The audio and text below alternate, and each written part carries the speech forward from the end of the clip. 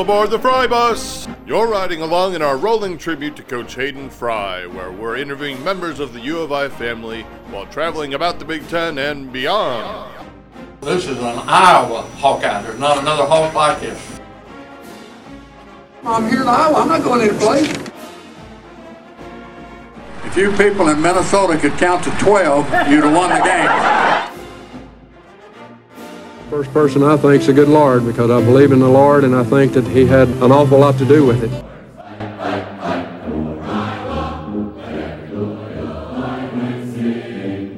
Please remain seated and keep your hands and arms inside the podcast at all times. Now here's your host, Matt Reister.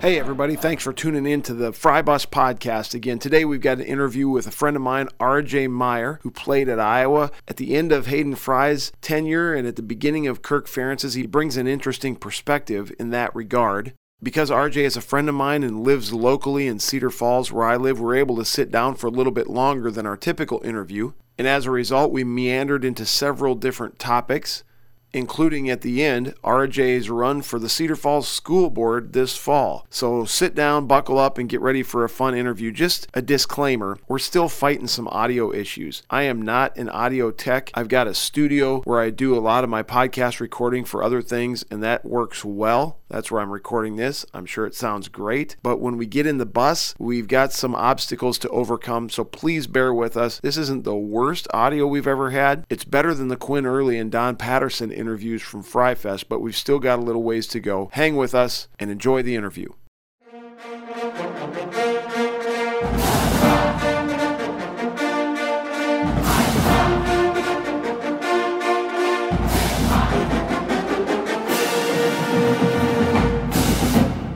All right, ladies and gentlemen, thanks for coming back to the Fry Bus Podcast. I got R.J. Meyer. Is it Roger?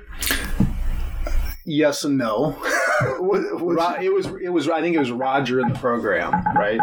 Roger Meyer. That's right. Yeah, but it's R.J. Meyer is what I've gone by my whole life. So Roger Jr. I'm a J is Junior? Yes. So what's your actual middle name? Lee. Roger Lee Meyer Jr. So it should be R.L. Meyer. No, that sounds terrible. No, so the story apparently is my mom, obviously in the hospital, giving birth, and a buddy of my dad's, I think, comes in and they're talking. Roger, Roger, my dad's name's Roger, and he's like, so you're going to call him RJ, right? And it stuck. From the time you were in the hospital? From the time I was in the hospital. So is your dad also Roger Lee Meyer? Roger Lee Meyer. Senior. But your grandpa's not the... Nope. Grandpa Ernie. So are you the firstborn? Must be. Yeah. Yep. They always give their name to the firstborn because you don't know if you're going to have another boy.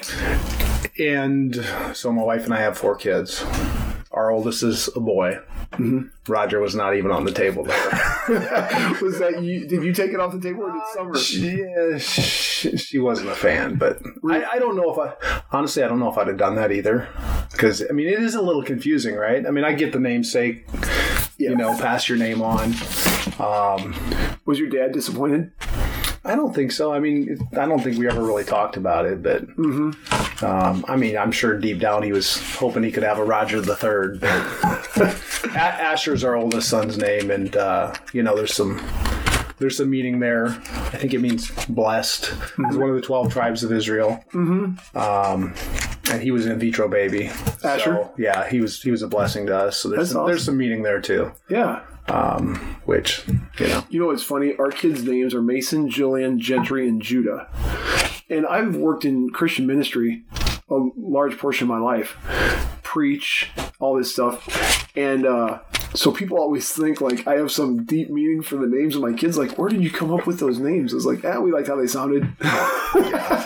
Yeah. That's kind of how we were too. So we've got Asher, Siri, Shay, and then Callan Joshua, and we call him KJ. That's awesome. So, played linebacker for the Iowa Hawkeyes between what year and what year? So 97 to 01, I was there. 2 years under Fry and 3 years under Ferentz. I think that's a really unique position. This is obviously the Fry bus. You realize you would have ridden in this bus. Do you know that? Yeah. And it looks nothing like it did then. You can get a glimpse of what it looked like. The upholstery in the driver's seat, which you can't see from back here, was the upholstery in all the chairs. It was just like the regular two chairs. I mean, do you remember riding the bus? I do. I mean, we did bus to some games. My understanding, and maybe you can correct me, my understanding is that you bussed to Ames, you bussed to Madison, you bussed to Evanston, you bussed to maybe Champaign if you ever played over there. And somebody said that you used to bus. I know you used to bus to Minnesota too, because I don't think they do anymore. They don't. They fly now. Yeah. It was. So I was at the Penn State game. You were there 3 weeks ago. That was awesome. I'm surprised I have a voice actually. Number 3 versus. It was so loud. It was awesome. Yeah, and I actually didn't go inside. I sold my tickets and I stayed outside, and we were watching the game from basically the Children's Hospital on the street. Okay. Like to that screen in the south end zone. And the buses, the Penn State buses, pulled up next to the stadium that the team was going to ride back to the airport on. And I went over and talked to the bus drivers. They're drivers from WinStar. That's a company. Okay. Yep. And they contract with the away teams to get them to and from the airport. And so this lead bus driver is wearing a Penn State hat. I said, please tell me that's just for show. And he had this Hawkeye bracelet on his wrist. He's like, you kidding me? He's like, of course it's for show. So I was telling him about us having this bus and how the university used to drive, and he knew all the details, but he said they fly to Minnesota now. I think they do, yeah. Which is crazy because it's not that far, right? No. Do you feel like college kids who are playing football get treated differently than you did? Well, with some of the new rules, it's pretty obvious that they do, right? I mean, like what?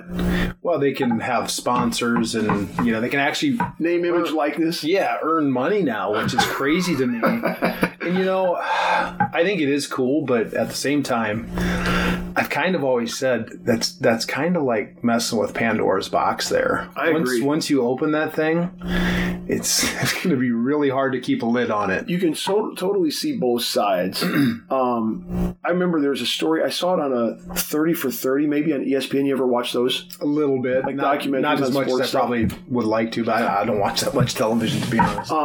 There was I think a 30 for 30 on the Fab Five. You remember them at Michigan?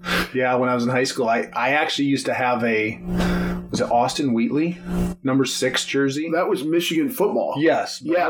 I was kind of a fan of Michigan because of the Fab Five. Yeah. And I wasn't even a big basketball guy, but I mean, they were everywhere, right? Totally. So Chris Webber in this, I believe it was a 30 for 30 on the Fab Five. I might be wrong. But Chris Webber talked about how he walked down the street in Ann Arbor and you go past the bookstore and here's this huge display of Michigan jerseys with his number and name on it, and they're making bank, and he's getting nothing. He's like, I could barely buy a pizza, on a weekend for my girlfriend and I. Now, he might have been embellishing that a little bit. Honestly, the Fab Five doesn't become the Fab Five if they're not getting paid somehow. But that was his take, and that's a fair argument for name, image, likeness. But like, I coach high school basketball, 1A, no big deal. If our kids can make money on their own likeness, that's going to drive like individual agendas and trying to drive my stats up. And I want to have the big play of the game. I mean, I think it would undermine the team atmosphere. Coaches really have their hands full with that. Probably a little bit, but just to back up, I mean, I was one of those college kids, oldest 6 kids, first kid to go to college, grew up on a farm. Mm-hmm. I mean, we never went without, but I mean, I grew up in a farmhouse with 1 bathroom and 8 people, and so we didn't have a lot. Right. Again, we weren't without stuff that we needed. But I was one of those kids that, you lived in the dorms the first 2 years, so that was taken care of. You went over to Slater? Yeah, Slater Hall. I took a picture when I was back for that Penn State game. Was it 2nd and 3rd floor? I started on 7th floor. I think I might have went down to 3rd floor my second year. But yeah, there was there was athlete floors. Yeah. And Slater Hall, that's where I met Randy Peterson. Oh, yeah. Who played basketball at Iowa. That's how you met Summer. That's how I met my wife, Summer, because they both went to Cedar Falls High School, played basketball together. They've known each other since they were little. Mm-hmm. But yeah, I have some fond memories of Slater Hall. But to my point is, I was in the dorms the first 2 years, so I didn't have to worry about food and stuff. But yeah, when you get, your apartment and you have to pay rent, you can't have a job really. You can't really have a job because you can only earn, I don't know, it was like $2,000-3,000 a year or something. It wasn't very much, and I always had a summer job too. But back home or in Iowa City? In Iowa City, I stayed there. What'd you do? So I did an internship for the University of Iowa Community Credit Union, Green State now, which is kind of sad, but I get why they did it. So I did that summer internship. I was basically a kid who they kind of put in a cubicle and said, "Hey, here's all these ATM, this ATM money. You have to count these by hand and invalidate ATM deposits." So you just count cash all day? I was just counting cash, which was kind of cool, and I got to meet some good people. I still have some friends that I used to work with. So that was cool. And then I did a youth leadership deal for a couple summers. Mikkel Brown, if you remember him. Oh yeah. He and I did that for a couple of summers. And essentially it was working with kind of at-risk kids. Oh yeah. In Iowa City? Cedar Rapids primarily, I think, is where we were. We might have did one summer in Iowa City too, but I mean that was cool working with kids. And then my last summer I was the foundation intern. I got to go around to the iClubs and help set up. And is that fun? That was my favorite one. Really? Because I got to meet a bunch of boosters. And yeah. One of my favorite stories of that summer was, and you can appreciate this because you know Tom Brands. Oh yeah. Traveling with him must have been a riot. I've got two stories about him. The one, we were flying up to Sioux City to do an iClub, and we were in like one of these little 7-seater planes. Not big. I'm sitting like co-pilot next to the pilot, way up in the front of the plane. But Tom Brands is in the back, and he's got like a button-down shirt on. Did for a while. I mean, this guy, he didn't like to fly. Eventually, he started unbuttoning his shirt, like I'm suffocating here. He was pacing like a caged pacing in the plane. Kind of, yeah. He just, which I mean, his personality. Oh god. So you can imagine when you get that guy kind of caged up. So that was one story. The other one was actually right here at Sunnyside Golf Course. I might have been at that. What happened? So there's some guys talk. He's up there giving his speech, right? There's some guys talking at a table in the back, and I mean they weren't being disruptive, and these are donors, mind you, right? Yeah. So they're talking in the back. He hits the podium and basically calls out these guys in the middle of his talk, like, "Hey, you guys paid money to come listen to me talk. Why don't you listen?" And he's like, "When you guys are done there, I'll start up again." So Tom Brands, that dude he's intense. I could listen to Tom Brands interviews all day long. I mean, literally, sometimes I'll just get on YouTube and Google Tom Brands and just listen to his interviews. How about the Penn State game? Oh, I credit Tom Brands for us winning the game. So people, I will link that on the show notes, because if you didn't see what Tom Brands said, it was like the beginning of the fourth quarter. No, it was in the third quarter. Whatever it was. First of all, it was awesome because he called out Penn State wrestling. Remember, he said, we'll go anytime, anywhere. Yeah. State, college, whatever. And of course, they've got this rivalry. Yeah. Iowa just won the national championship in wrestling. And then he goes, Hawkeye football, we need a third quarter and we need a fourth quarter. And I mean. But then my favorite part was when he took the microphone and was like, "I'll take it from here," from the interviewer. Yeah. He's like, "I'll take the interview from here." He basically just kind of shut her down. I don't know if I was at the one at I've been to a Sunnyside iClub meeting. So that, and I don't know if it would have been like 2000-ish. All I know is I was at one where Brands was there and Ferentz was there. Was Ferentz at yours? I think it would have been a Ferentz. Yeah. So because they don't bring all of them. They bring like a couple of the men's and a couple of the women's. I don't know if Brands was the head coach at the time. No, he wasn't. I think he was an assistant. Which it was like, oh, we're gonna hear from the assistant coach. This is stupid. And Kirk Ferentz is there, and so you're like, everyone wants to hear Kirk Ferentz. I'm telling you what, I remember being at the table listening to Tom Brands being like, I'd much rather listen to this guy than anyone else in the room. I mean, it's awesome. Those wrestlers are a little nuts. Yeah, anyway, they are. Yeah. Back to Slater Hall. So I went to UNI. I'm a Hawkeye fan because my mom and dad had season tickets through my aunt who worked at the university. And so I grew up on Saturdays, driving down from Cedar Falls to the stadium and going to games or staying outside. So everyone always thinks I graduated from Iowa. I graduated from UNI. But my buddy Nate Wheaton, who I went to high school with, who did put up most of the money for this bus. And we're kind of partners in this bus together. He's a football coach in Fairfield, owns some businesses down there. He was an RA in Slater Hall in 94, in 95, or somewhere around there. And he has a great story. Eventually, Nate and I are going to sit down on the podcast and tell the story of how the Fry Bus became the Fry Bus. We haven't done that yet. But he's got a story, something about Hayden Fry and one other coach coming up to his room at the beginning of the year as the RA and just introducing himself and saying, hey, if you have any problem with these guys, let me know.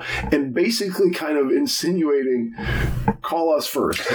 Like instead of calling the Iowa City Police, let's call the coaches first so we can kind of, does that sound about right? I mean, I wasn't one of the kids that had trouble. Yeah, had trouble, but Coach Fry was very much a player's coach.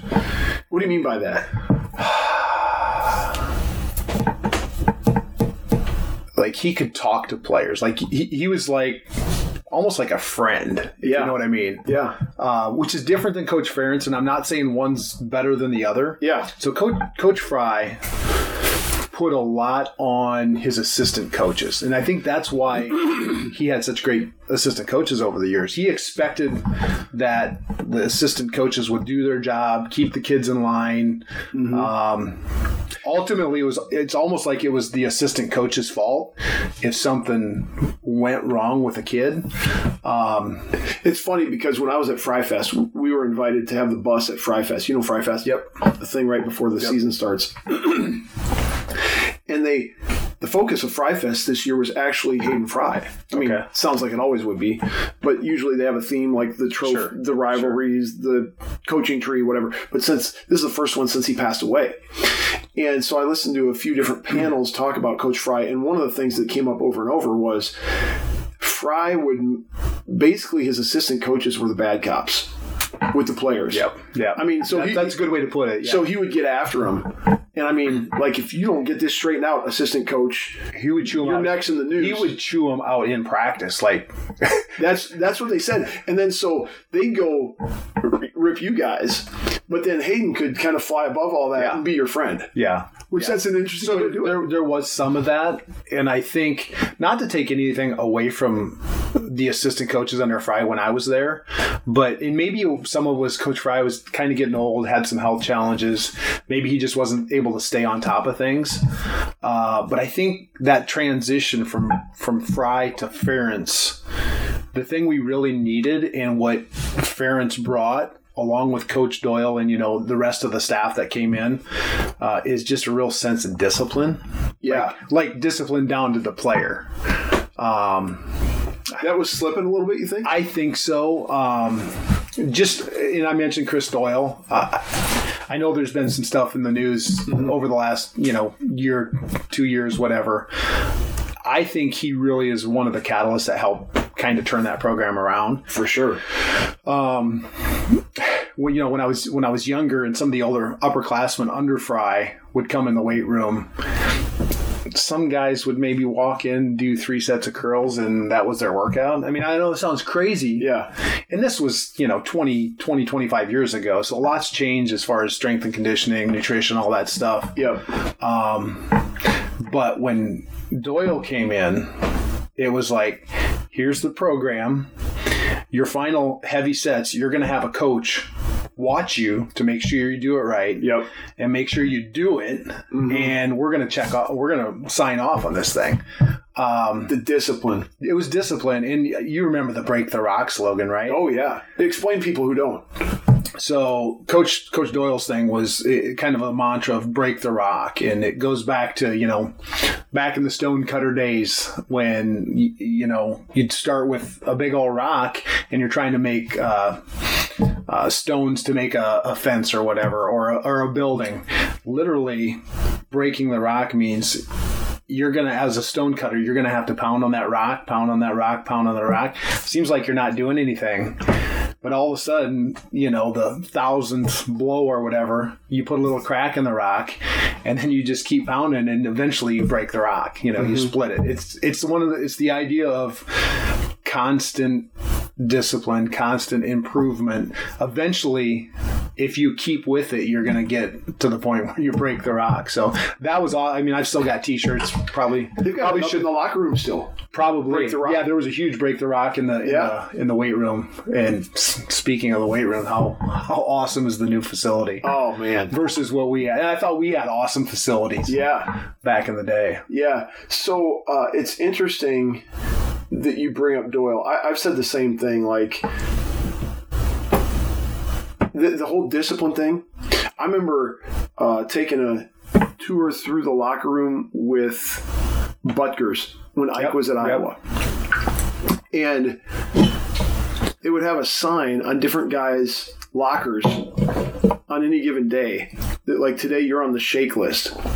And the shake was like this crazy protein shake. I don't know how many calories they're piping into these guys, but I guess this shake is just god awful. I mean, it tastes like absolute crap. I wonder if they were they were called Go Shakes. Gatorade made them back in the day. Well, it was something like you're on the shake list, and so you had this notice on your locker.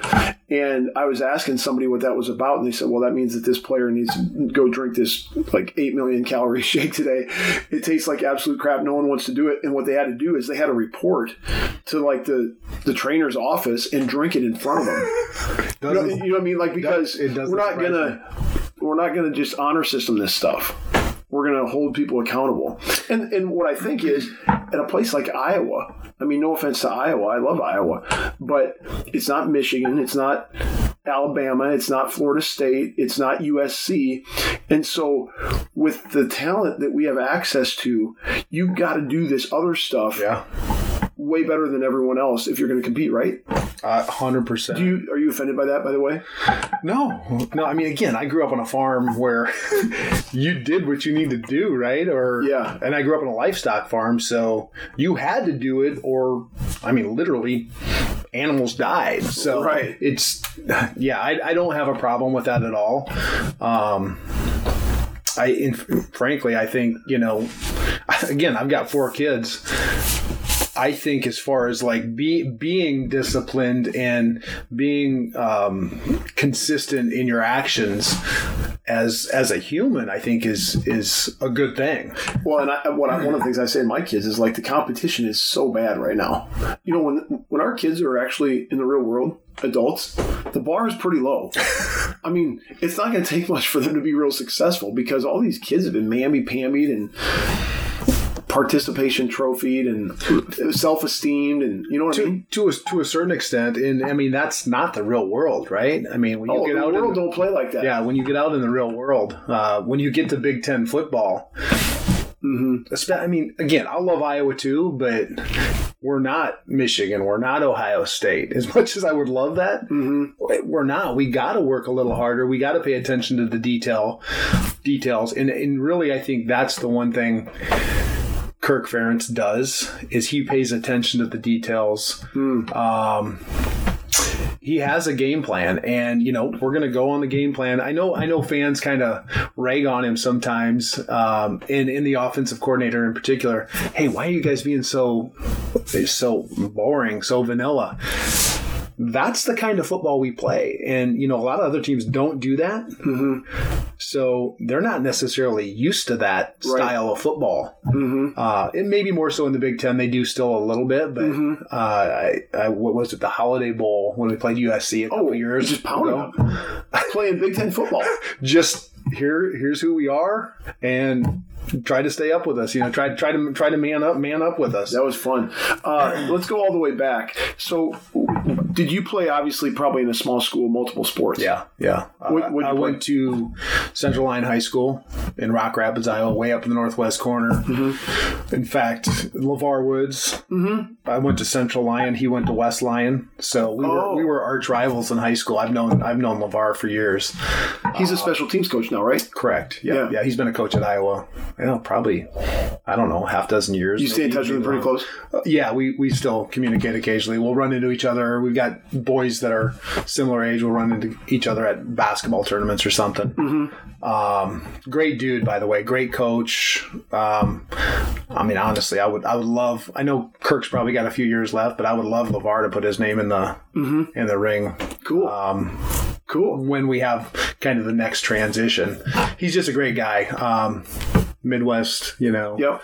He's got the same kind of belief system. I think that hard work gets you. I mean, he played in the NFL for 7 years, maybe. Right.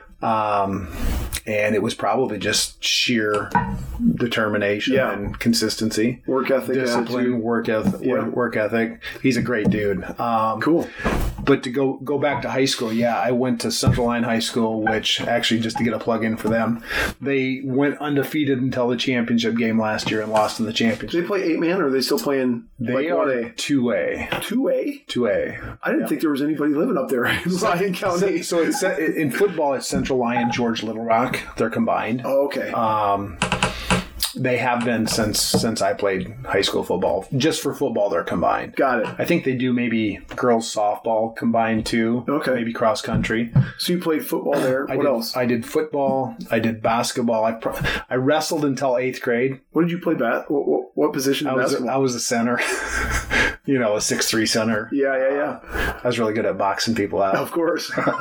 wasn't that skilled, but I wrestled until 8th grade. I probably should have gone out for wrestling in high school, but I was like 210 my freshman year, and I knew I was going to be a football guy. Yeah.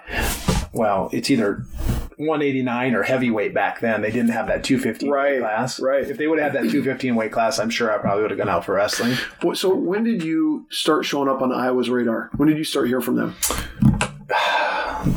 I told you before this interview certain stuff I don't probably remember. Honestly, I don't know when it was. It was not as early as I think kids are getting recruited now. Yeah. It's crazy early now how early kids are getting. Do you remember, did you just get a letter first? Did you get a phone call? Did you get an assistant coach? You get some letters, and that's the other thing. My junior year of high school was my head coach's first year coaching, so he kind of hadn't really been through that process with any kids or many kids. So he started getting contacted a little bit. Coach Hendrickson, you remember that name, right? Yeah, Mark Hendrickson. Yeah. Tight end coach, right? He was a running backs coach at the time, I think. Okay, maybe I'm wrong. He was kind of the guy on the staff that recruited my area. Okay. So he'd come up, and, he kind of already knew the lay of the land with LeVar being there. Yeah. Kyle Vandenbosch was... Are you and Lamar the same age? He's a year ahead of me, but I'm the same age as Kyle Vandenbosch, who went to Nebraska. Played in the NFL for a lot of years. So we were kind of getting recruited at the same time. And Hendrickson came up. Eventually, Coach Bielema got involved too because he was the linebackers coach, and I was getting recruited as linebacker. Frankly, I thought. I mean, I hate to say this. I really hate to say this, but I think Iowa State recruited me harder. Paul Rhodes was the coach that recruited my area. He was so proud. Do you remember when Rhodes always used to say, "So proud"? Well, and frankly, I mean, I really did love that guy. Yeah, he did a great job in recruiting. I felt really bad when But I mean, it's Iowa State. But it was Iowa State, and back then, I got you to say it. I love it. Yeah. I mean, I had a younger brother that graduated there from Iowa State in aerospace engineering. I kind of give him a pass because they don't have that at Iowa. That's right. He's literally a rocket scientist. To be honest with you, I probably shouldn't say this. I'm a Hawkeye fan. I've got some major question marks about the University of Iowa. I mean, just in terms of, just off the rails in some categories that we won't get into here. But I'm a Hawkeye through and through, so we'll leave it at that. So you said at some point Hayden came to Pizza Ranch. Does Hayden come just close the deal? Did he come one time, or did he come more than once? He came the one time. I think I'll have to try to see if I can find an old picture. My sister was going through some stuff that my mom had given her, and she found this old picture of my mom, my dad, myself, and Coach Fry at the Pizza Ranch in Rock Rapids. And so, yeah, I think I had already committed when Fry made the trip to Rock Rapids. And it was a big deal, right? Oh yeah. Heck yeah. Small town, Coach Fry, legendary Coach Fry. I mean, we didn't have anything really other than the Pizza Ranch. So that was kind of where we had the deal. But yeah, was that like the signing thing or whatever? Or? It was not the official signing. It was just kind of a celebration that I had accepted an offer. Yeah. Type of so at Central Line. I mean, were you like the male athlete of the year involved in everything, or were there other guys? So yeah, I did football, basketball, I ran track, and did baseball till my sophomore year. I was injured during baseball my junior year, and then my senior year, I'm like, I'm going to Iowa. I'm not going to play baseball and risk getting hurt. Right. So yeah, I mean, I did 4 sports. Did you redshirt? I did redshirt at Iowa. Yeah. Mm-hmm. Yeah. So you get down to Iowa. When you're getting recruited, you're thinking just like everybody else. I mean, Hayden's days are numbered as a head coach. Yeah, I mean, I think you kind of knew that going in, and I think maybe we even asked that, hey, what do you think? How long do you think you're going to be here? And I think at the time he really was like, I'm going to be here for a few more years. Mm-hmm. Ended up being 2 years, and he had some cancer. Yeah, he had some health issues and stuff. And then I remember that last year of Coach Fry's tenure, we lost that last game up in Minnesota. I was at that game. It was sad. It was heartbreaking. You'd love to send a guy out like that on a better note. You really would. But I think it was time. I love Coach Fry. Obviously did great things for the University of Iowa. Put him on the map. Right. I mean, Fry bus. I mean, that says everything right there. Yeah. But it was time, and Coach Ferentz was the answer that we really needed, I think. Again, it took a couple years. What blew my mind, okay, so being a Hawk fan, we went through a basketball coach transition at the same time. Yeah. They got rid of Tom Davis. Yep. And I remember, someone would have to check me on this, but I'm pretty sure this is how it played out, that they hired Ferentz first before Alford. Maybe. And I think Bob Bowlesby was the athletic director. He was, yeah. And I remember, along with a ton of Hawk fans, because Bob Stoops was in the mix. Yep. And I remember everyone being like, how did we not get Bob Stoops? And who's this Ferentz guy? We've never heard of him. And I was a little bit like that. And then Bowlesby hired Alford. And Alford is this golden boy from Indiana. And you're like, oh, Stoops or Bowlesby just saved his job because he didn't crap the basketball decision down his leg like the football decision. Well, how wrong were we? Because, I mean, I will say this, Alford ended up being a complete joke at Iowa. He won, 1 or 2 Big Ten championships. The tournament. But and Ferentz, who was this no-name, and especially in comparison to Stoops, we're like, why do we hire this guy? I mean, how much do you love Kirk Ferentz? I'd take a bullet for the guy. We're going to have a Ferentz bus someday. I mean, 100%. I mean, Fry and Ferentz, I mean, just think about this. 43 years it's been? Coaches. I just had 2 coaches. And I think Ferentz has a few more years left. I hope so. I really do. And the thing is I think about transitioning to whoever's next after Ferentz. I don't know how you pull this off, but I hope you do the same thing. Because I think at Iowa, to the fans, like the loyalty matters. Yeah. That's and not just loyalty, but like, gosh, James Franklin. I mean, you want to have someone with a good reputation. You don't want some hothead idiot out there spouting off all the time, looking like an idiot. Ferentz and Fry both get A+ in class. They get A+ in loyalty. And we need to do that again here in the next few years, and I don't know how. And something that's not talked about a lot, I think in particular with Coach Ferentz, is he's a family guy. He's a family man. His wife is fantastic. Mm-hmm. She's done great things for the Children's Hospital. Mm-hmm.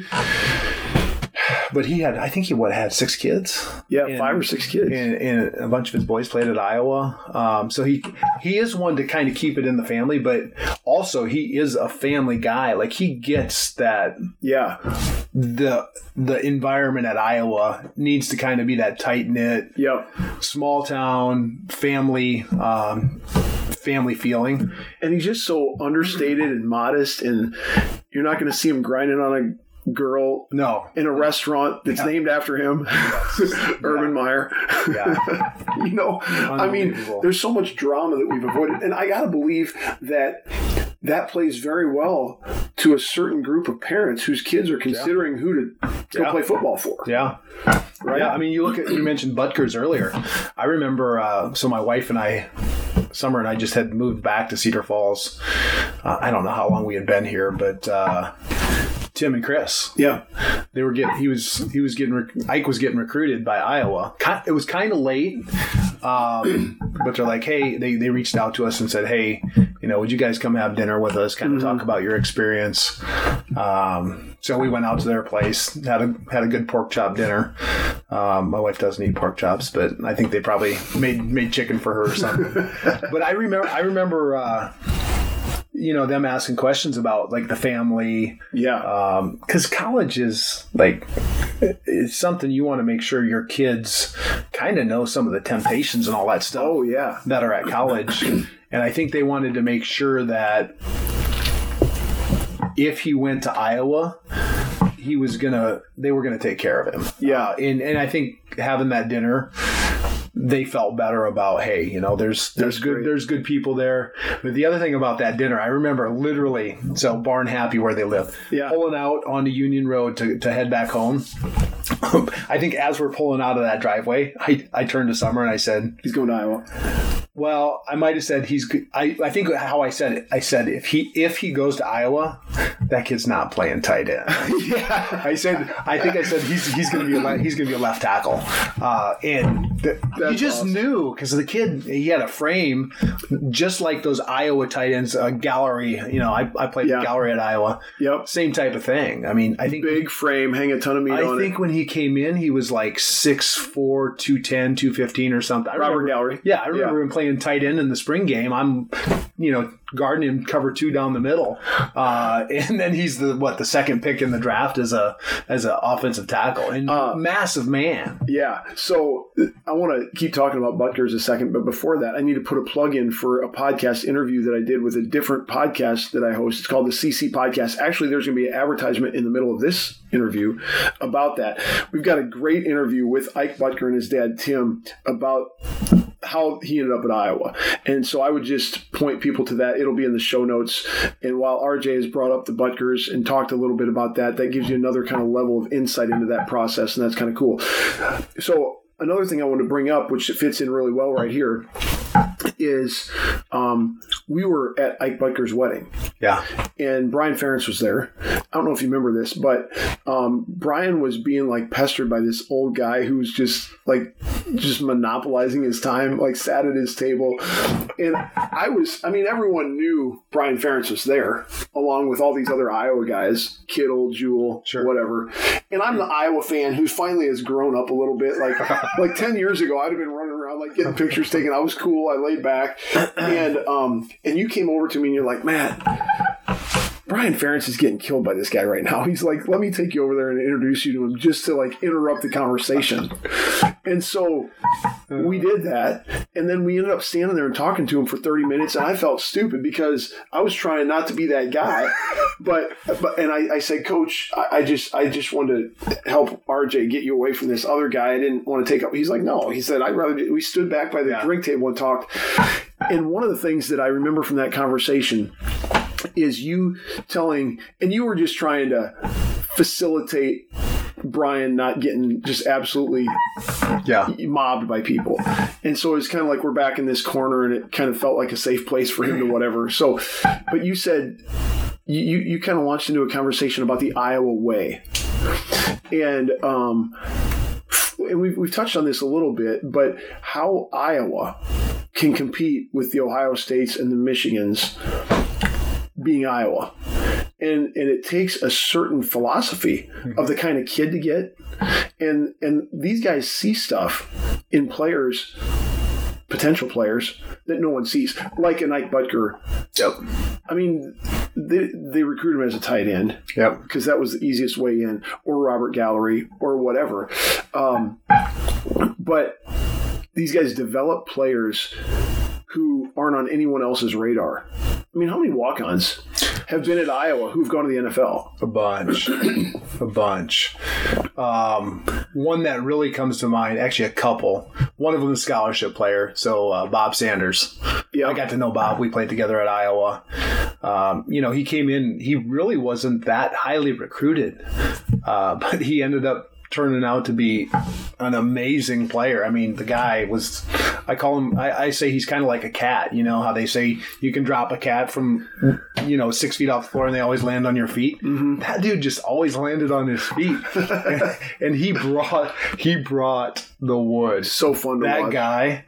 And he's a great dude. He's just a great guy. Mm-hmm. The other guy that comes to mind, and I feel kind of silly saying this because looking back, you're like, how did you ever think that? But Dallas Clark, mm-hmm. I remember. So he came in as a linebacker. Mm-hmm. I don't know if you remember that.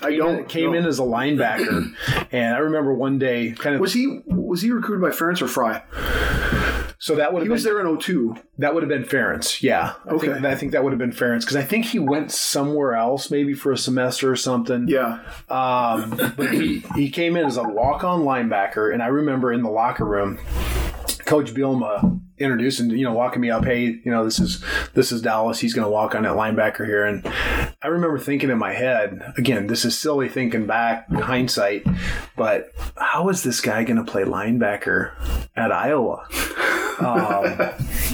Because he was probably 6'3" at the time, maybe 200. Mm-hmm. He was probably one of those guys who would have had to drink the shakes, right? Yeah, because he was not that big, and then he had some injuries right away. And I'm like, man, this guy's kind of getting beat up. But then they move him to tight end. Boom, find the right spot for the right guy, develop him. He was super strong, great hands. He was disciplined, great hands.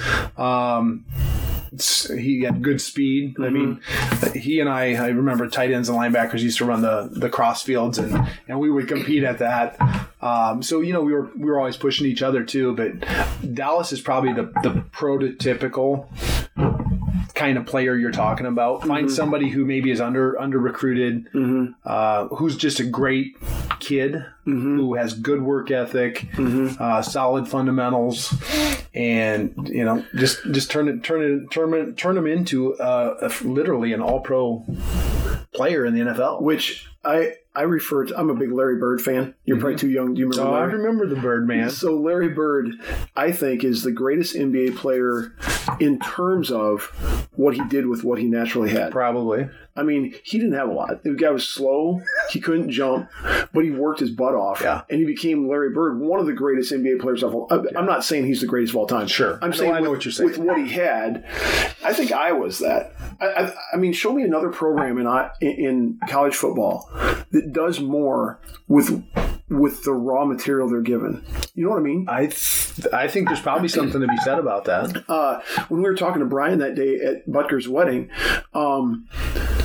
he mentioned Josie Jewell. Josie Jewell was another guy who was overlooked. Yeah. And then we started, I remember somebody asked, so what are you looking at?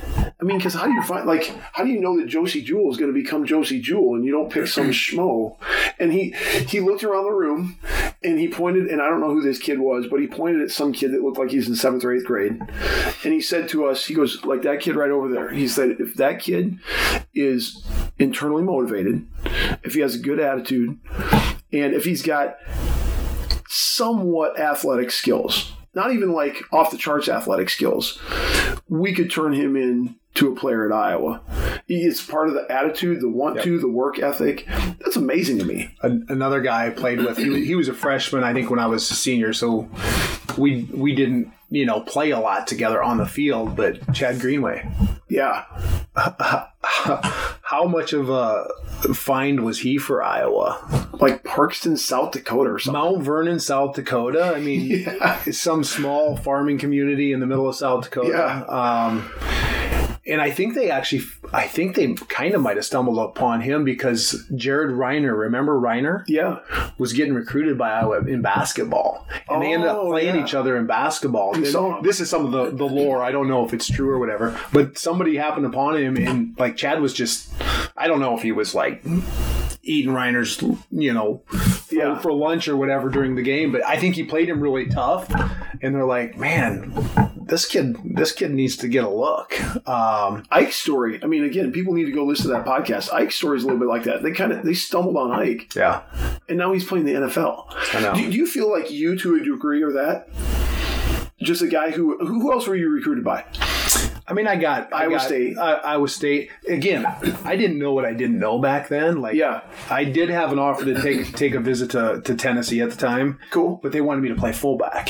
Mm-hmm. And for whatever reason, I didn't want to play fullback. Did you take the visit? I did not. And that's the thing. Like, I only took 2 visits. You could have. I could have taken. You get 5, right? You get 5. Yeah. 5 officials. And I was a pretty decent fullback in high school. I think my best game ever, I had over 300 yards and like 5 touchdowns as a running back. As a fullback. So, I mean, I was decent, but I kind of had my mind made up. I want to play linebacker. Looking back, maybe I should have played even like tight end. I think, of course, my wife would say you couldn't play tight end because you got terrible hands. I probably could have worked on that skill a little bit. Yeah. But no, linebacker was kind of what I wanted to do. So that I only took those 2 trips, though, those 2 recruiting visits. And frankly, kind of going back to our prior discussion about just the atmosphere, I think one thing I was really good at least in my experience, they're really good at matching up incoming recruits with current players that are gonna kind of mentor, mesh. I don't know if you remember the name Skip Miller. No. He was a defensive end. I think he ended up transferring, I think, when Ferentz got the job, but he was a super good dude. Like, when I went on my trip to Iowa State, I don't remember the guy's name. He was a fullback from New Jersey at Iowa State, and we went to like a frat party. I'm like, I'm a kid from small town Iowa. It's not my thing. I didn't feel like I fit in. It didn't mesh. But then when I went to Iowa, it was Skip Miller and I, who's another, small town guy from Iowa. We literally kind of walked around the Ped Mall, went to Poncheros and got a burrito. Which would have been cool. And I think we rode the CAM bus. Like, which would have been cool, though. You don't feel like you're a fish out of water. It was perfect for me. And then, I mean, Aaron Cam, and everyone knows that name too, right? When he and his now wife came to visit Iowa, I think they paired him up initially with Matt Stockdale, who's another small town Iowa guy. Mm-hmm. But I remember meeting Aaron and Lindy at Airliner for dollar slices on a Sunday morning, talking to them. I think my wife came too. Uh-huh. We were dating at the time. That's cool. So I think that's something Coach Ferentz and his staff are really good at too, and Coach Fry at the time, just matching up those incoming recruits with the right guy, existing player or current players that just kind of mesh. That's good. That's important too, because your first impression, huge. Like I kind of had my mind made up going to Iowa, that I was going to Iowa State. Wow, because they recruited me harder. And Coach McCarney, I mean, he's an Iowa guy too, right? Like, right. He's on the side of the bus. Yeah, he was. They were recruiting me hard, and I felt really bad saying, "Hey, I'm going to Iowa." Yeah. So the recruiting and like when you had to tell Iowa State, what's that like? Like you're telling a girl who asks you out, no, kind of. Well, maybe worse. And it was Coach Rhodes too, who I had kind of developed this relationship with. I did. I felt really bad, but it's hard when you're sitting in Coach Fry's office and he said, "Hey, I want you to come play for me." Yeah. To say no. We'll be right back with more Frybus Podcast. But first,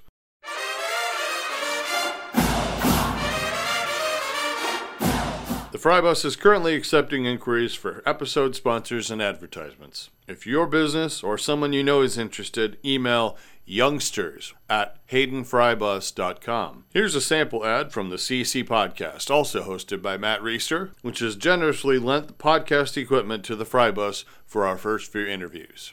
Hi, I'm Terry, one of the voices on the CC Podcasts. I want to invite you to check out our free content at ccpodcasts.com. We are a Christian ministry with 3 different podcasts created specifically to bless you. Even if you're not into the Christian thing, you might want to check out one or all of these 3 podcasts. First, the CC Podcast Conversations, where we interview inspiring Christians with interesting stories, including former Hawkeye and current NFL football player Ike Budker, along with his dad, Tim, who is one of our radio preachers about Ike's journey to the pros. Second, the CC Podcast Daily Dose Devotions. It's a 6 to 8 minute daily devotional from the Bible that we think you'll learn and grow from. Third, the CC Broadcast is a podcast that archives our weekly 30-minute radio broadcast. It's been on the air for over 85 years, one of America's longest-lasting radio preaching ministries. These podcasts are all free and can be found on our website, ccpodcasts.com. That's ccpodcasts.com, or on whatever podcast platform you are listening to right now. Have a great day and go Hawkeyes!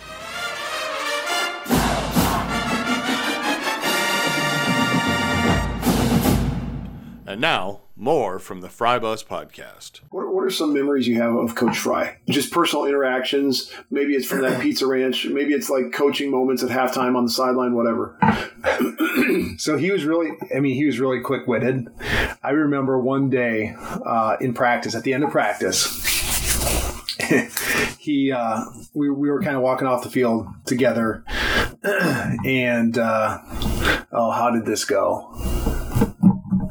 Anyway, he had kind of heard, I think probably from Bielema or something, that I was dating Summer at the time, and he was kind of giving me some barbs about it. I don't remember if Summer was here, she would be able to tell you exactly what he said, but it was like super quick-witted, and at the time I didn't really. I'll have to get. How did he know you were dating Summer? I mean, the coaches just know this stuff. Apparently, I'm guessing Bielema probably knew. I remember what it was. He said something to the effect of, I hear you're in love or something like that. Or maybe I was the quick-witted one because I said something to the effect of, oh yeah, coach, I love football. So, but again, to the points about Fry and Ferentz, family, all that, like he knew, like I didn't tell the guy I had a girlfriend. And so I think that whole family mentality, it's super important at a place like Iowa in particular, because they have to work a little harder. Mm-hmm. And you were at Iowa, Hayden's last season, I think he was like 3-8. Yeah, we won 3 games. And then Ferentz's first season was 1-11. Yeah.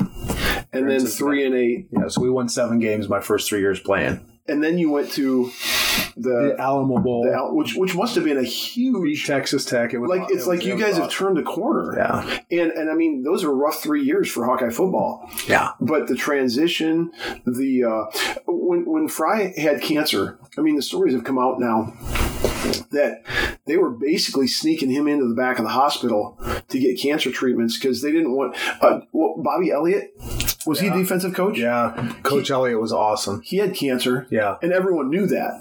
And so all this attention is on Bobby Elliott's cancer treatment, but Coach Fry says they were basically taking him in the back door at the university hospitals, giving him cancer treatments. Did you guys know? I honestly can't remember. Mm-hmm. I don't know if we did. Do you remember what it was like when Hayden told you guys that he was going to be done? Yeah, he was. It was tough for everybody, right? Like in the locker room or at the football facility, or was it after that Minnesota loss, or did you know beforehand? I think we knew beforehand. I don't really know, frankly. I have some foggy memories, but yeah, I remember it was tough for him. Yeah, of course. But it was tough for all of us too, because again, we're family, right? Yeah. I want to go back a little bit. You mentioned Coach Elliott. Yeah.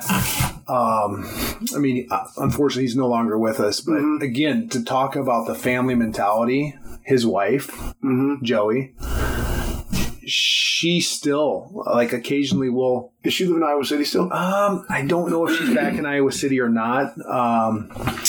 But, you know, like, I'm not a big social media guy, but I am on Facebook, and occasionally, you know, you'll see some comments, or you'll, like, we post a new family picture or whatever, and somebody will comment on it. Joey Elliott. That's awesome. She is just salt of the earth. Was he D coordinator when you were linebacker? Yep. Yeah. But again, like, it wasn't just the coaches that they cared about you personally. It was their wives, their families. Cheryl Aiken, I don't know if you remember that. Ronnie. Coach Aiken. Yeah, he was fantastic. His wife was again, salt of the earth. Super awesome. Cool. One thing Hayden had was a lot of guys who were with him basically his whole career. I mean, you think of Bill Brazier. Yeah. Was he still coaching when you were there? No, he wasn't. But Don Patterson was with him for a long time. Donnie P was still there when I was there. We did an interview with him. Coach Jackson. Carl Jackson, who was back for a while. Yeah. Under Ferentz. Yeah. I love that. And I think Iowa people love that. I think that's a source of pride for us. Like, this isn't some fly-by-night hired gun football program. This is a group of people that are loyal to each other, loyal to the program, loyal to the state. Even Quinn Early, I just interviewed him the other day, and he lives out in California now. He's a stunt man. But, I mean, when Hawkeye fans, Scott Slutzker is another one. He was a tight end for a while. When these fans hear that these guys are still pulling for the Hawks, Slutzker said, I don't miss a game. Like, in terms of watching it on TV, he's out in North Carolina. Mm-hmm. But I think Iowa people appreciate that. 100%. 100%. Like, it's, you go anywhere. I travel some for work, and, you know, go down to Arizona. There's a Hawkeye bar. Mm-hmm. Go to Denver. There's a Hawkeye bar. Mm-hmm. There's Hawkeye bars everywhere. There's Hawkeye fans everywhere. Totally. I think what's also cool is, even you said you were at the Penn State game and you almost lost your voice because it was nuts. Like, you're so awesome. What I always wonder, and one of the questions I was going to ask you is, like, kind of what's it like being a 20-year-old kid and having like 50-year-old guys? I'm 46 this week, okay? And it's kind of like, I've kind of chilled out a little bit. I've grown up. I've got some perspective. But there are 60-year-old guys who still haven't got perspective. Yeah. I mean, I'm looking at them on social media after this Purdue loss. I know. I mean, they're like suicidal almost, and they want to just burn the place down. It's like, first of all, you're 60. Like, grow up. These guys are 20 years old. But, I mean, what's that like on the other side of it? And what's it like growing older yourself, still being a fan? Yeah. What does being on the inside do at the beginning shape inside you as you... Well, I guess what I will say is you're right. There's some fans that are just... I mean, fan is short for fanatic, right? Yeah. There's some people that are just super fanatical. I mean, I'm like 20 years out, and I'll still occasionally get some little envelope in the mail with a picture of myself. Hey, can you sign this for my collection or whatever? It's like... from a grown adult. So, are those worth any money? Probably not. I mean, I love the fans, and I love the fanatical nature of. It sounds like you were yelling at the Penn State game. I was. I almost lost my voice. I'm surprised I could talk the next day. But at the same time, it does give you, being on that other side gives me a little perspective. Yeah. And I guess maybe I have even more perspective because I'm a father now, and I've got kids in sporting events. Sometimes, you know, I know they're probably most of the time well-intentioned, but some parents nowadays at kids' sporting events, it's like... If something, quote unquote, bad happens for their kid, it's like the end of the world. Yeah. Like, sometimes people just can't put stuff into perspective. I'm probably too far the other way. Like, you know, some parents care too much. You don't care enough. Sometimes I almost feel like, and maybe this is self-imposed, the way I feel. Sometimes I almost feel like I don't care enough because I don't want to be that person that's over the top. So I'm coaching basketball. My son plays for me. And last year, which was my first year head coaching, and I mean, I had a lot to learn. I still do. But I think Mason got screwed because his dad was the coach.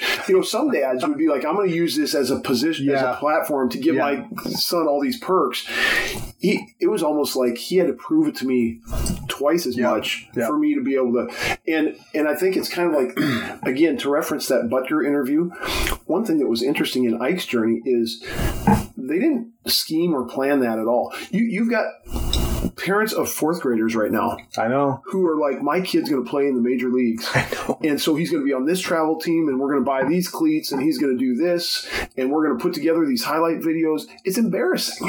And I think it burns kids out. It does. And that is my biggest point is I didn't play football at all until 7th grade. Wow. Like, we didn't have flag. We didn't have this little Pop Warner where, you're playing tackle football in 1st grade, 3rd grade, or whatever. Yeah. I didn't play football until 7th grade. We didn't have anything. Mm-hmm. So I kind of look at it, and frankly, I did have a tryout with Houston Texans. Mm-hmm. Didn't make a team, but honestly, I think part of the reason I didn't, and I hate to say this looking back, is I was just so burned out by that point and I was already married. I got married before my senior year of football. Mm-hmm. Kind of wanted to just move on. I mean, looking back, it's like, man, if you just pushed a little harder, maybe you get in the league for 3-4 years, 2 years, whatever.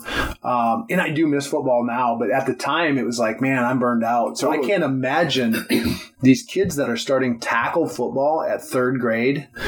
It's like, and their dad is like breathing down their neck. I mean, it's like, be a dad, dude. Yeah. Like, you're not his agent. This isn't the NFL. Like, come on. So it's kind of a balance because my oldest, he's an 8th grader now. So last year was the first year as a 7th grader I let him play tackle football. Mm-hmm. And it was the year of COVID, so they didn't even really – they kind of had a season, they played one game against Pete. Like, they had goofy practices. So I kind of feel bad. I'm like, man, maybe I should have let him play in 6th grade or 5th grade just to kind of – that stuff all plays out the way it does. It will. And, he still kind of tried – this year was his really first year of – I mean, last year he played tackle football, but again, it was kind of a messed up year. Mm-hmm. This was his first year of playing, and he was the starting B team quarterback. Mm-hmm. Like that was me, starting B team. He didn't play quarterback really. He didn't play quarterback last year. Mm-hmm. So he wants to play linebacker, right? Like, of course, like his dad. He wanted to play running back and linebacker like his dad. So that's what he did last year. But I think he's kind of trying to find himself. This year we kind of talked a little bit going into the season. I said, you got a pretty good little arm. You're smart. Mm-hmm. You understand the game. So he tried out for quarterback, got the starting job on the B team, played pretty well. Mm-hmm. And here's the thing. You talked about a little bit earlier about the kid who maybe doesn't physically have, the skill, the development. He's not developed, but they work really hard on the skill part. Mm-hmm. I think that's kind of where he's going to be when I was in 8th grade, I was about the same height as I am now, maybe 6 foot, 6'1", 195 as an 8th grader. He's probably 5'6", 115. Mm-hmm. So he hasn't hit He hasn't hit the spurt yet. Right. It's funny. Last year he ran track, and the first day of practice he comes home, and my wife's kind of asking questions. She said, who's fast? Who are the fast boys? He didn't even miss a beat. It was hilarious. Who are the fast boys? The puberty boys. The puberty. So he's even got a name for it. That's right. I think one thing that parents need to keep in perspective is, number one, when the kids are young, you cannot push them too hard, or you will burn them out. Yeah, I mean, I think it's inevitable. Yep. Because there's a lot coming at kids nowadays. Too much, in my opinion. So, if you're a parent that cares, and I think most parents do, you got to keep things in perspective. And if it's one of those deals where you want your kid to be, you mentioned professional baseball player or whatever. Yeah. Go play catch with them. You know, they don't have to be in 3 different. And my wife and I are guilty too. You know, our one daughter's in 3 different basketball teams. But you know what? She absolutely loves it. If the kid's driving it, that's one thing. If the parents are like forcing them into it, that's another thing. Going back to your time at Iowa with Coach Fry, what's a memory you have? What's a game that you look back on fondly? Like you said, you guys won 7 games your first 3 years, but I mean, is there a moment that Penn State game, which we're going to talk about that in a second, that doesn't count because I'm going to bring that up separately. That was after Ferentz was here, but I'm trying to think of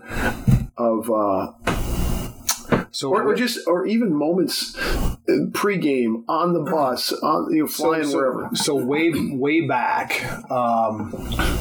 And we didn't win this game, but it was the first game I ever started as a redshirt freshman. Mm-hmm. Matt Hughes was the other linebacker. I was the middle linebacker. Matt Hughes played on the other side of me. Was against Indiana. There, Randall L was quarterback. Oh, jeez. Antoine Randall L. And you guys, one of you guys spy him? Not really, but so that was my first game ever starting, which throw me right to the fire, right? But the one thing I will say I remember about that week in preparation, going back to Coach Elliott. I mean, I'm a redshirt freshman. I'm a freshman about to start my first game, and he did not ease up on me in practice. Like, they ran that kind of sprint option a lot of times. Yeah. The fullback comes out and throws at your knees, like cut blocks you. Yep. All during practice, the whole week, that fullback on the scout team was cut blocking me all week. Which, I mean, it kind of sucked at the time, but again, that's what better way to get ready, you gotta get ready, than to do what you're going to see in the game. So that's maybe one of the memories. You mentioned bus rides and stuff. This was the worst. I think I was a redshirt freshman at this time too. At Illinois, we played, and it was a pretty hot day, but not super hot. And I had teammates that cramped, like, they would cramp like every other game. Like, I never really got cramps. I didn't have problems with my hamstrings, but for whatever reason that day, I was getting cramps, and I think some other guys too. I think Jared DeVries had to get IVs at halftime or something. So it was probably pretty hot, but it wasn't like crazy hot, I don't think. But anyway, I started getting cramps towards the end of the game, and we had, a 5-hour drive home on the bus. Oh, geez. On this bad boy right here. Oh, my gosh. I was like... I shouldn't say this because I don't know how women feel in labor, but I mean, they have like contractions in their gut. I was getting body cramps everywhere. My fingers were cramping. My forearms were, my neck was cramping. It was the craziest thing. And we had a freaking 5-hour drive home. I just remember getting home. I literally think I drank like 5 gallons of water that day. And it was probably the worst experience of. Did you guys win that game?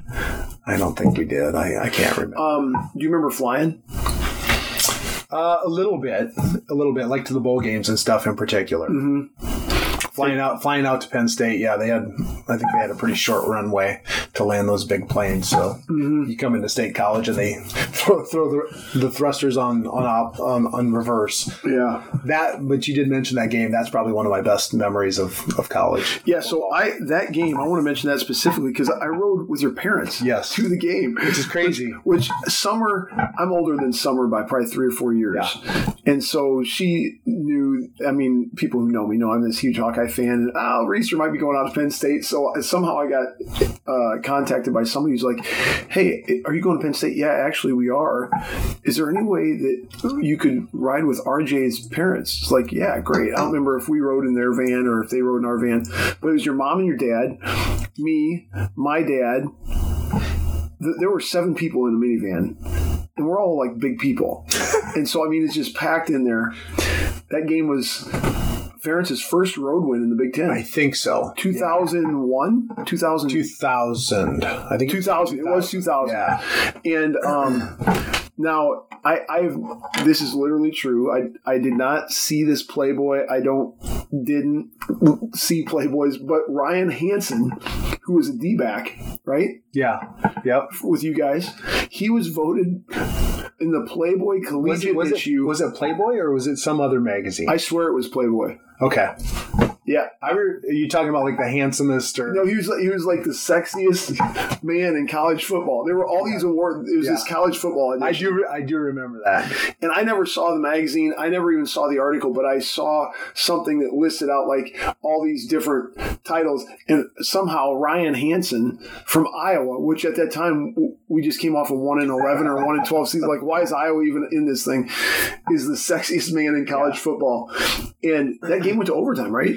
Double overtime. Yep. And it ended with Ryan Hansen picking the ball off. Right behind me. Right behind you? It was pretty awesome. And I just remember in the post-game press conference, they asked Ferentz, so what do you think about Ryan Hansen? He says, boy, is he sexy. Which, I mean, for Kirk Ferentz, that's like very colorful. But talk about that game. It was awesome. I mean, State College is a ways out there, right? Stadium's pretty awesome. It's got the steel exterior, like steel I-beam exterior. Huge. What does it hold, like 100,000 people or something? Yeah. I don't know what at that time, but now it was probably even back then. I think it was close to 100,000. So, 30,000 more than Kinnick Stadium? Right. Huge. And it was a whiteout, that game. I don't know if you remember I don't remember that. It was a whiteout. So everybody's dressed in white. Super loud. And they had that lion. Yeah, that after every first down. Oh my gosh. So annoying.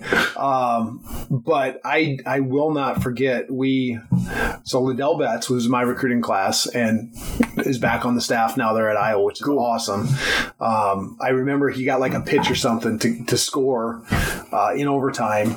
And then, so defense is back on the field, and I think the ball got tipped up, and Ryan Hansen, who's played safety behind me, picked it off, and it was awesome. That was right in front of where the Iowa fans were sitting. It was so we were down low right on that end of the field. It was so awesome. And I mean, double overtime. So I mean, we had to fight to win that game. Yep. But to win it on the road, night game, whiteout at State College, it was pretty awesome. Do you remember anything afterwards in the locker room, coming home? Any Ferentz? What? Coach Ferentz was pretty emotional. Did he cry? Probably shed a tear or two. I love it. But we used to. So under Fry, we used to do the hokey pokey. Right. After big wins in particular. Quinn Early was talking about that. I think we actually, if I remember correctly, did the hokey pokey under Ferentz in the locker room under Ferentz. Yeah, it was pretty sweet. That's like getting a big monkey off his back. I mean, your first Big Ten road win. Yeah, he was from Pennsylvania. Yep. Right. Yep. So that game always meant something to him. And I remember driving home on I-80. We drove home overnight. That doesn't surprise me. My parents did that a lot, through the night. Because I grew up, I mean, it's probably a 6-hour drive to Iowa City from where I grew up, and they would. I remember I was driving, and your dad was riding shotgun. I'd never met your parents until this trip. We got along great. But your dad would kind of doze off in the passenger seat. I'm driving, and I mean, everyone's dead tired. Oh, yeah. We spent all this energy. We're so excited. We're outside. All the adrenaline's wearing off. And everyone else is sleeping. Your dad's dozing off. I'm trying to stay awake on I-80. And then he would just, once in a while, he'd just wake up. And then I don't know that he woke up, and he just hits the dashboard. He's like, "Oh, that game was so awesome!" It's like, "Hey, I'm back awake now."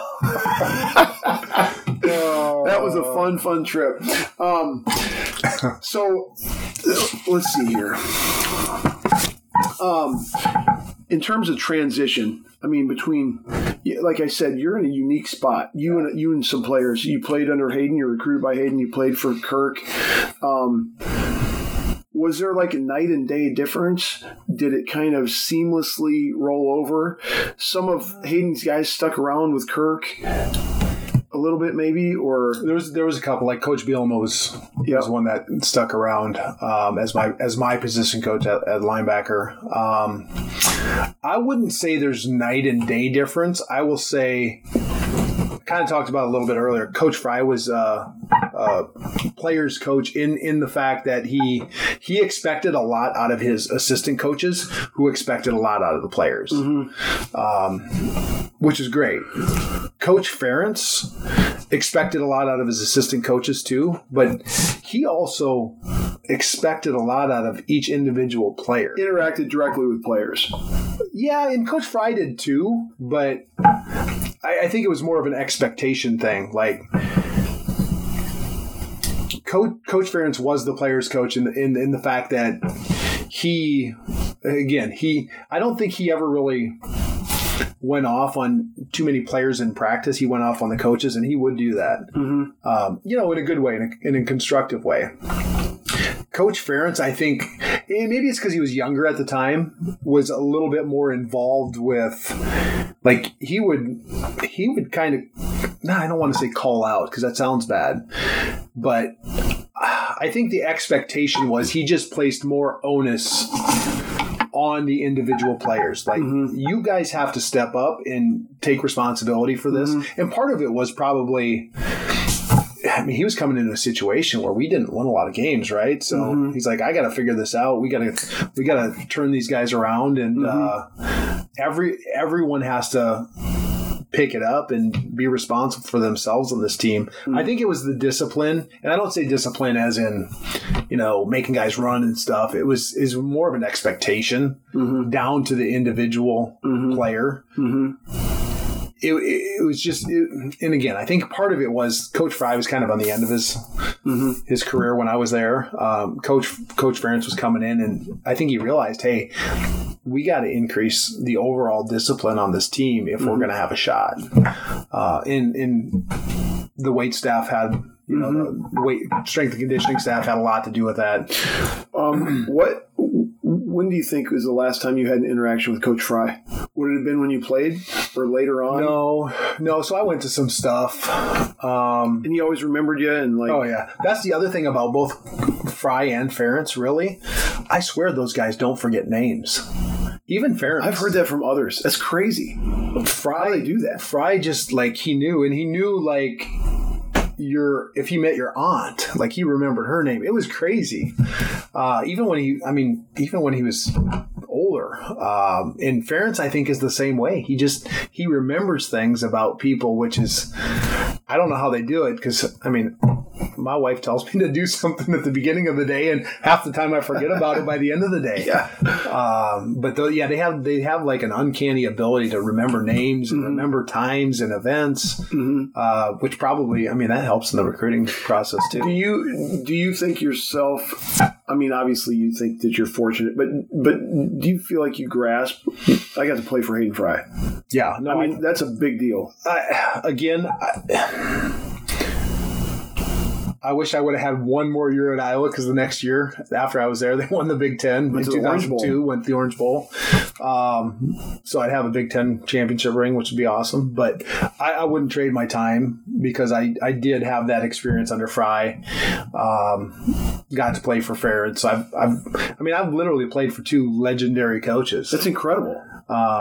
If you went to any other college football team in the country and you said, hey, I'm going to give you two coaches, or what would you take in 43-year period, would you take just having two coaches? Everyone would sign up for that in a heartbeat, right? Even some of the bigger schools that are more successful, quote unquote more successful, have had how many coaches over that period? A lot.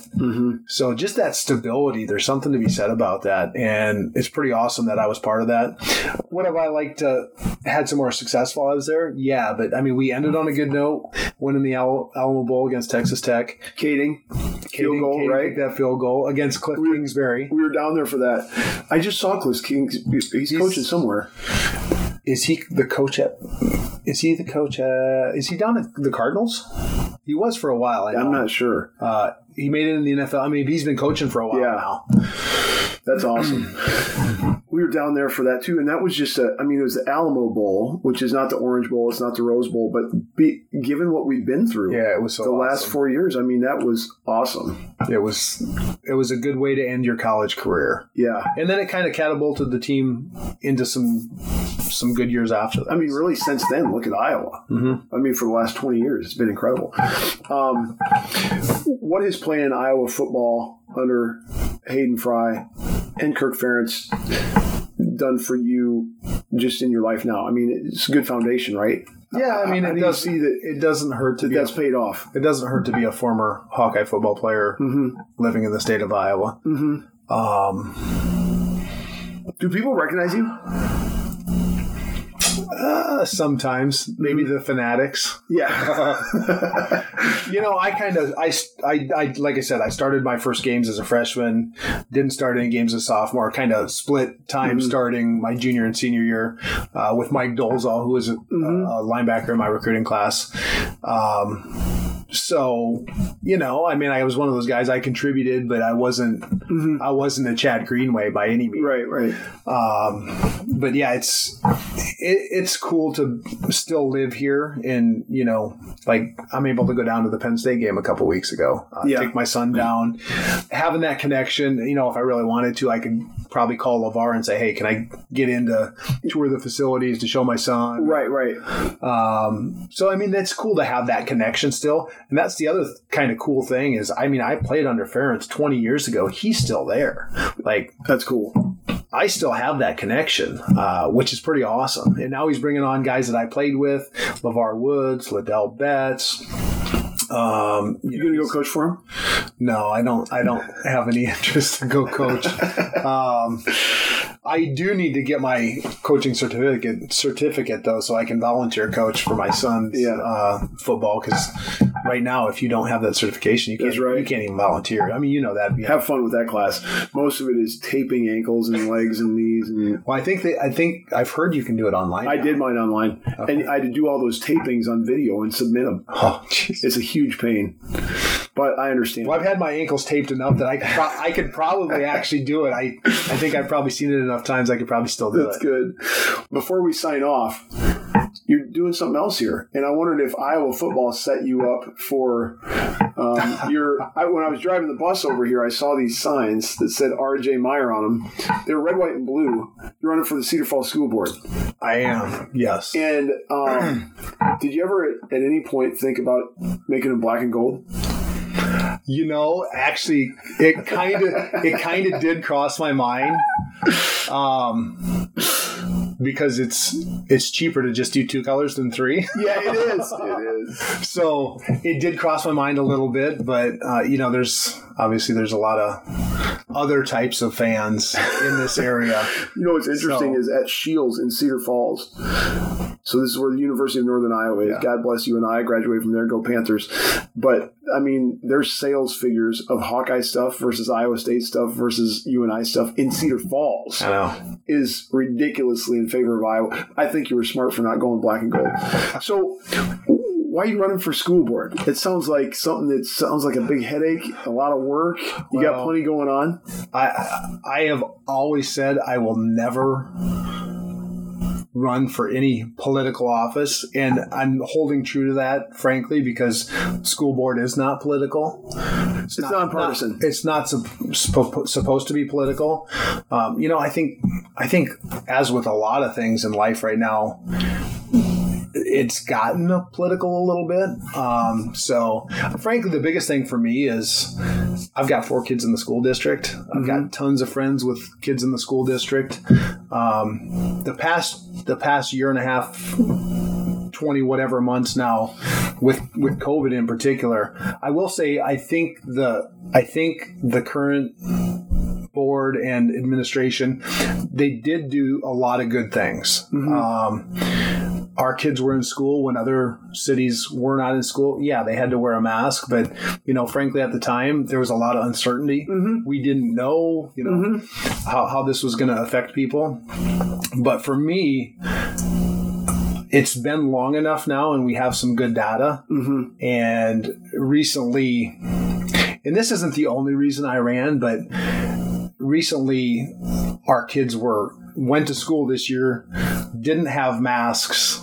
Then they put masks on them for like a week, and it just got me thinking. A lot of people reached out to my wife, who's from Cedar Falls. She graduated from Cedar Falls High School, and a lot of people reached out to her and said, "Hey, I think you'd be a really good candidate Summer would. Yeah. And so we kind of had some conversations. I think she would do a great job, don't get me wrong, but it is one of those positions where you're probably going to have, especially in today's environment, You're going to get hammered. you're going to have people coming at you. So we kind of had a conversation, and she said, hey, we've got 4 kids in the school district. I think it would be maybe beneficial for us to have somebody like you. Mm-hmm. And we were really torn because it's a commitment. It's something you gotta put a lot of time into, and we got 4 young kids. I travel for work a fair amount. Mm-hmm. So it's a commitment for sure. But frankly, it's just, I have 4 kids. I want to be more involved with decisions that affect them. And Yep.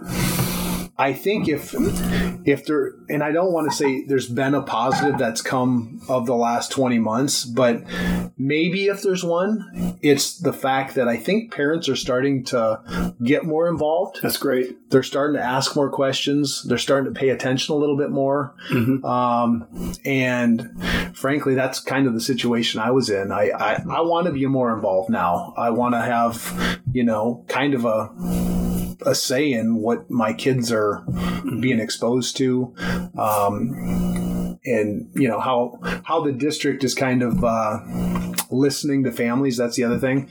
Again, the current board, I think, probably did the best they could over the last year and a half. But some of the feedback I had gotten was, hey, wish somebody would return an email or pick up the phone and give me a call so we could talk through some stuff. So that's kind of the reason. Pretty much, it's just I've got 4 kids and I want the best for them. So how's the campaign going? We'll find out November 2nd. I think it's going well. I've learned a lot. I've reached out to some probably mutual friends. I know Walt Rogers. I've reached out to him to kind of get his take on some stuff because he's got a pretty good handle on things. Yep. Since he was the chair of the education board when he was a legislator. So I'm learning a lot. I've got a lot to learn. Mm-hmm. But I'm excited about the opportunity because I think there could be I could be maybe a little bit different voice than most of the people that are currently on that board. My wife and I lived in a house. I did college ministry in the early 2000s. We lived in a house on Main Street, and there was an apartment upstairs, and different people lived in that, college kids. Usually it was a couple girls because my wife was at home with our kids and she could kind of mentor them and they were part of our ministry. And so, but there were a couple girls that lived there that played basketball at UNI. And my wife led a Bible study with the basketball team during that time. And one thing that we noticed is that these student athletes are forced, just by the nature of their schedule, to be more responsible, to be more disciplined, to grow up quicker. Yeah. It's like some of these college kids just never grew up. And what I'm getting at with this is like, you might not see a connection between playing football at Iowa and being a good school board member, but there are just intangible things that you were forced to learn about how you should operate in the world just to be a student athlete. Yeah. That have come with you into your career. You've had a successful career. And you've been a good dad.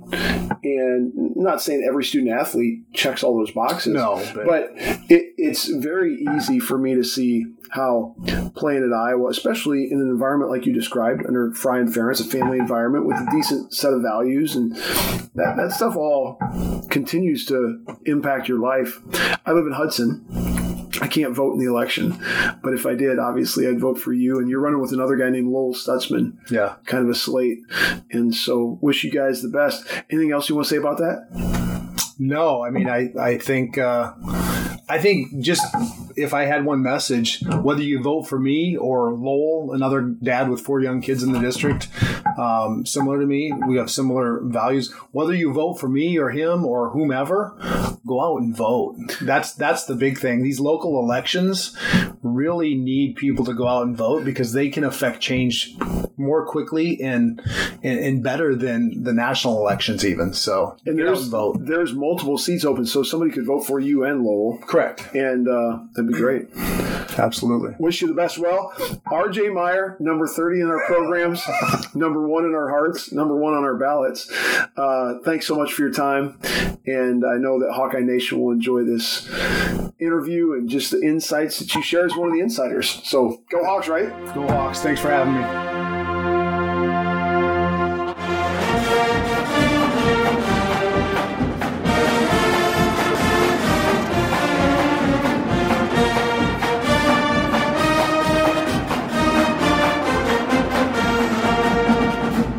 They ran over me about 30 minutes ago. Shake her hand, say thank you, and ride off into the sunset. Find an old mule. You've been riding along on the Frybus. It's time to get off. Be sure to like and subscribe and tell all your friends about our podcast. We even let Cyclone fans listen. Also, follow us on Facebook, Instagram, Twitter, and HaydenFrybus.com. Frybus might be at the next big game, so come visit us during tailgating, special events, and keep up with all the latest Frybus news. This has been a production of the Frybus. Copyright 2021, all rights reserved. Go Hawks!